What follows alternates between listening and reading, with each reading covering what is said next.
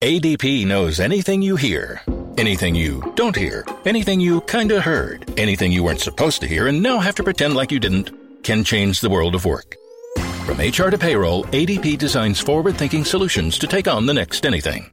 Coming up on the Money Beat podcast, we talk to Jeff Gramm, the author of Dear Chairman, The Boardroom Battles, and the Rise of Shareholder Activism. This is Money Beat from the Wall Street Journal. Everything you need to know about money and the markets, and then some. Hi, this is Steve Grosser. I'm here with David Benoit and Jeff Gramm, who's a hedge fund manager, an adjunct professor at Columbia, and he's now the author of Dear Chairman, The Boardroom Battles, and the Rise of Shareholder Activism.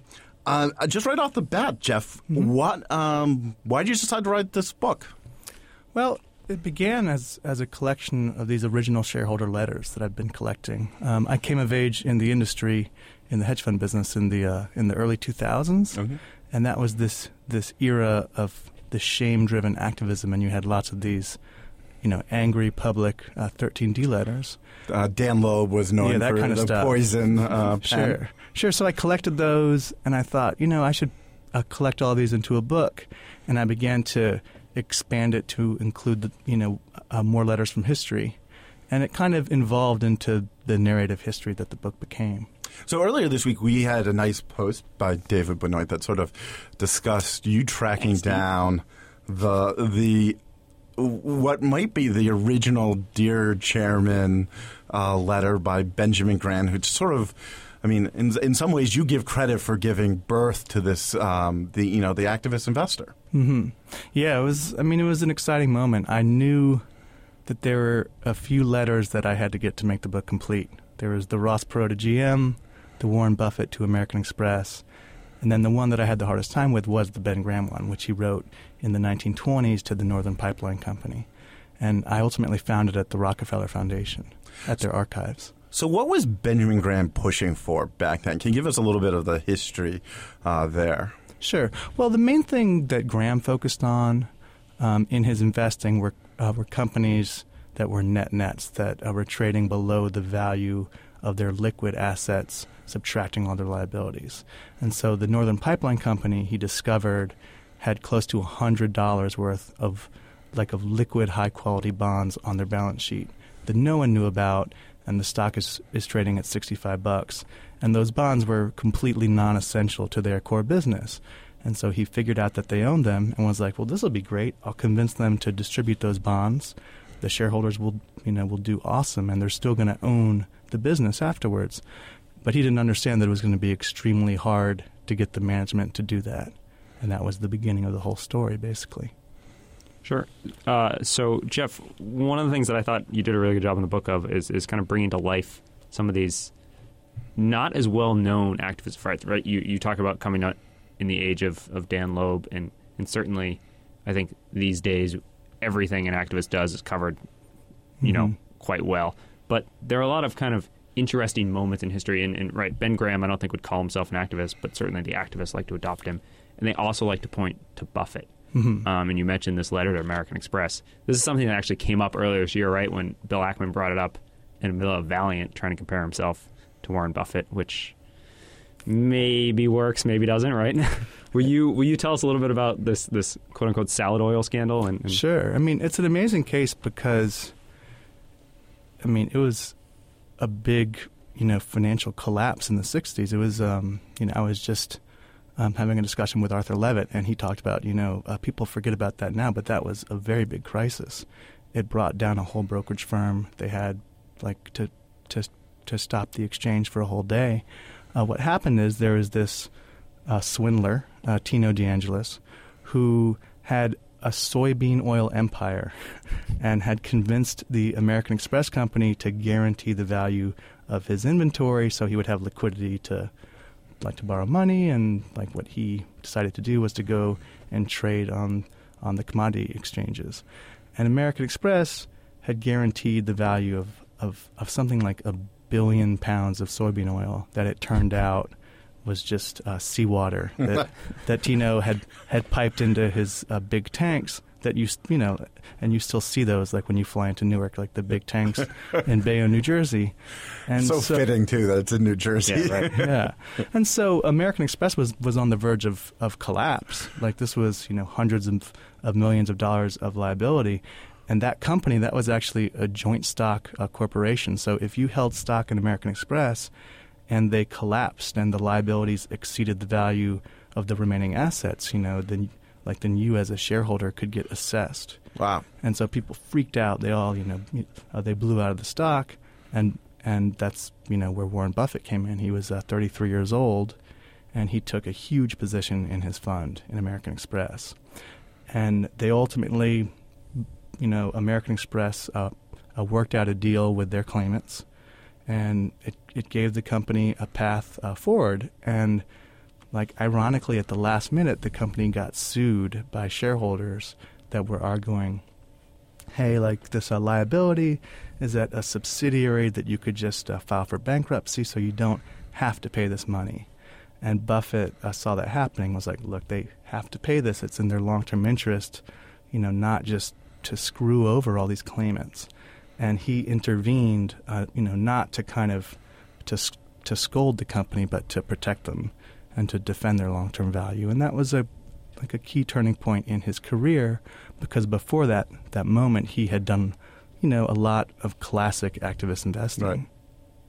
So, you look at the rise of activist investing and throughout the history, and it seems also tied with the increase in shareholding by people. You talk about in the early part of this century and up through the 20s, most companies were owned by a small group of insiders.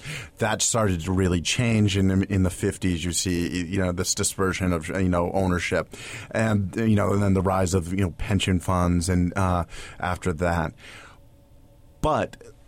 Back in it was in the late 1980s or early 90s with Ross Perot, and his letter to GM was another sort of seminal point in sort of the rise of activist investors. And I was wondering if you could get into really why that was so important, and why that sort of swung the pendulum back to shareholders.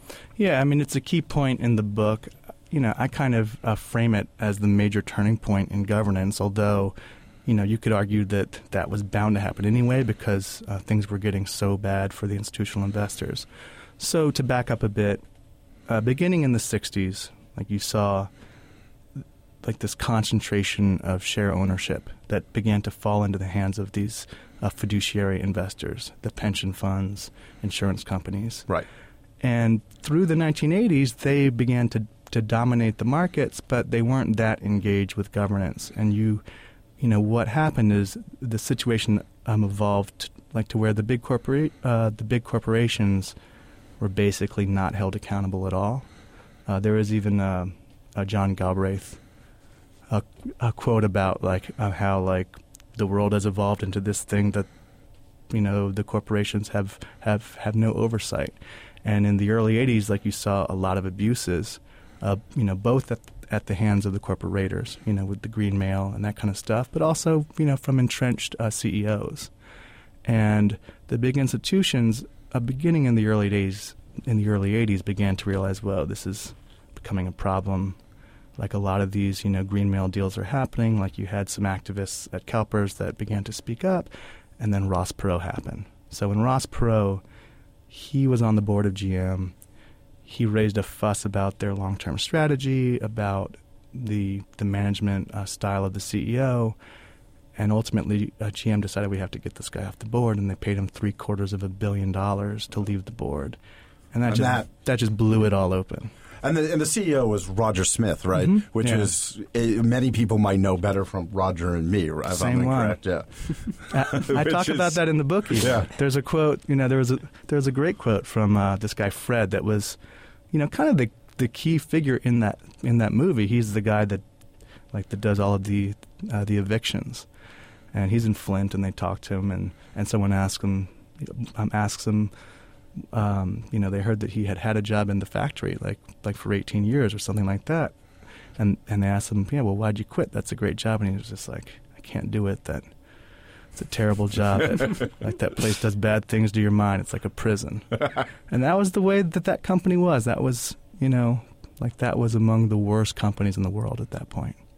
I think that's a good place to stop right now. We'll be right back after this with Jeff Gramm and David Benoit. Hi, this is Veronica Dagger. Catch me midweek every week on Watching Your Wealth, where you learn all you need to know about building your wealth and protecting your money. Check us out at WSJ.com/podcasts. Follow us on Twitter at WSJ Podcasts and become a subscriber on iTunes. WSJ Podcasts. Listen ambitiously. Now, Money Beat. Hi, welcome back. We're here with David Benoit and Jeff Gramm, the author of Dear Chairman, The Boardroom Battles and the Rise of Shareholder Activism. David, you had a question you wanted to get in. Yeah, Jeff, let's move to talking about activism today. What did you take away from looking at this kind of progression, right? This rise of activism. Mm-hmm. What do you see happening out there today, and is it right? We briefly mentioned earlier, Ackman sort of alludes to the fact that he's just like Warren Buffett in the salad oil scandal. Yeah. Is that a fair comparison? Well, I think that we're at a very weird juncture, and I'll be curious to hear your thoughts too, because like of you actually being on the beat, where I'm not on the beat. But these hedge fund activists have become like rock stars. They are like a very big deal. They get a lot of attention, and like they really have emerged because of this tacit support behind the scenes from the big institutions. Yeah. Like the big institutions have put themselves in a position where they're not openly in support of activism, but they're like the arbiters behind the scenes, and they're deciding the activists to support and the ones to not support. And they have a lot of power, and yet you see some rumblings in the last 2 or 3 months. It seems like they're not quite happy with that role. They want more. And so you saw the open letter from Larry Fink to the CEOs of S&P 500 companies. You saw someone broke the story like that Jamie Dimon had convened a group of bigwigs in the pension fund world, including even Warren Buffett, to talk about the how to promote long-term governance. Like you saw this long-term S&P index, which I wrote about. And so they're trying all these things to kind of to come out of the shadows to figure out, well, like we've been doing this, supporting these activists behind the scenes, but it's not enough. We need to do more to promote a long-term governance agenda. And I'm fascinated. I'll be fascinated to see what they come up with, because I think it's a really thorny problem, and it's not clear that there are best practices to drive the system forward. It strikes me as like Warren Buffett's sort of comments at last year at his meeting, his 50th meeting, and his comments this weekend and his annual letter sort of speak to the sort of two sides of the activist investing world. I think it was last year he called them sort of sharks that sort of keep needing to swim and are short-term focused. And then, this year he took he softened his stance and, was referring to the corporate, a lot of corporations forget, and a lot of managers forget that their job is to to the shareholders, the owners of the company, and whether that's just incompetence or greed or whatnot. And so, he was admitting to the role and the need for activists there. But on the other hand, I think what you're seeing is a lot of people worried about the short-termism that activists bring, like using a lot of in a world where we have low debt. Or low interest rates, and debt's cheap. You can buy back shares in this, and is this in the long term interest? And also, companies historically are not very good at buying back their own shares. Yeah, well, there are 2 points there. Like on the Buffett thing, he's clearly in an interesting spot because he has gone after a few particular activists. Oh, yeah. But he ultimately knows that governance in our country is not great, and that accountability is good, and these activists, bring accountability. So he hasn't come down as hard on them as you might think. And, the share repurchase issue is a classic example of an issue where there's no best practice, right? Yeah. Because if a company buys back its shares at the right time, if the shares are undervalued, it creates a tremendous amount of value. There was this Buffett described that in his letter, I think, 2 or 3 years ago. His theory on buying back shares. I mean, and lots of the best performing public companies in history in terms of stock price performance, it really has been driven by opportunistic buybacks. Yeah. And so then you have that. Like, that can be a huge, powerful a lever. But then on the other hand, if you buy back at the wrong time, it destroys value and it's just a squandering of your capital. But how do you fix that problem? Yeah. I mean, obviously, if you're the shareholder of a public company, then you think the stock's cheap. And so you want the company to buy back shares. And the short-termism isn't just, a product of activism either. I mean, this has been, we're seeing this with the whole idea about quarterly earnings too. Well, so that, just yesterday, Jeff Immelt argues this. He put out his annual letter for General Electric and said, listen, I have problems with we are under-owned by the institutional investors. We've proven that we're a good stock, he says. I don't understand why more people haven't bought into us. I have short-term shareholders pushing onto me. And he defends the activists. He says, obviously, there are some, and every time we talk about this, right, there are some activists that are bad actors in some cases. But he says, shame on us if we're not correcting our problems and have to wait for an outsider to come tell us these things. Yeah. I think that's right. And I think the whole, the issue of short-termism is a hard debate because clearly we're all biased towards the short term by human nature. And you see this in management teams and you see it in boards and you see it in shareholders. And as a group, our shareholder activists, are more prone to short-termism than anyone else. I mean, there are people that argue it. I don't see compelling evidence that's true. Yeah. And also you need to be able to, you don't want to wait till the problem's too far down the road. Yeah. They are competent management. You want to be able to. Right. Yeah, they're not patient. That is clear. But does that mean that they're short-term oriented? No. I've long kind of argued, I think, what we're getting at here, that activism only exists because of this vacuum between the owners, right, the longtime shareholders or any shareholders and management. And activism's, in the last few years particularly, I think, really seized on this idea of, well, we have ideas. We're idea generators. Sometimes it's buyback, sometimes it's splits, sometimes it's, specifics on costs and stuff. And we're going to put these ideas out there, and they've been winning hearts and minds of these shareholders because, well, it's a new idea. It's a way to fix a stock, right? That could all go away if Larry Fink and Jamie Dimon's groups, manage to get the shareholders putting forward those ideas, right, and talking about these things behind the scenes. But the flip side of that is these index funds that are consolidating the ownership don't have the resources to do it, right? They don't have these groups. They don't have these portfolio managers because it's just all most based people, on the index. Most people are, outside of a very few, are completely divorced from the ownership. I mean, of the companies, the stock that they have invested in. Right. Yeah, I mean, it's a weird situation. If the indexing movement and the ETF movement continues unabated, and these things can go in waves. So, you could see, especially on the ETF side, you could see that pull back.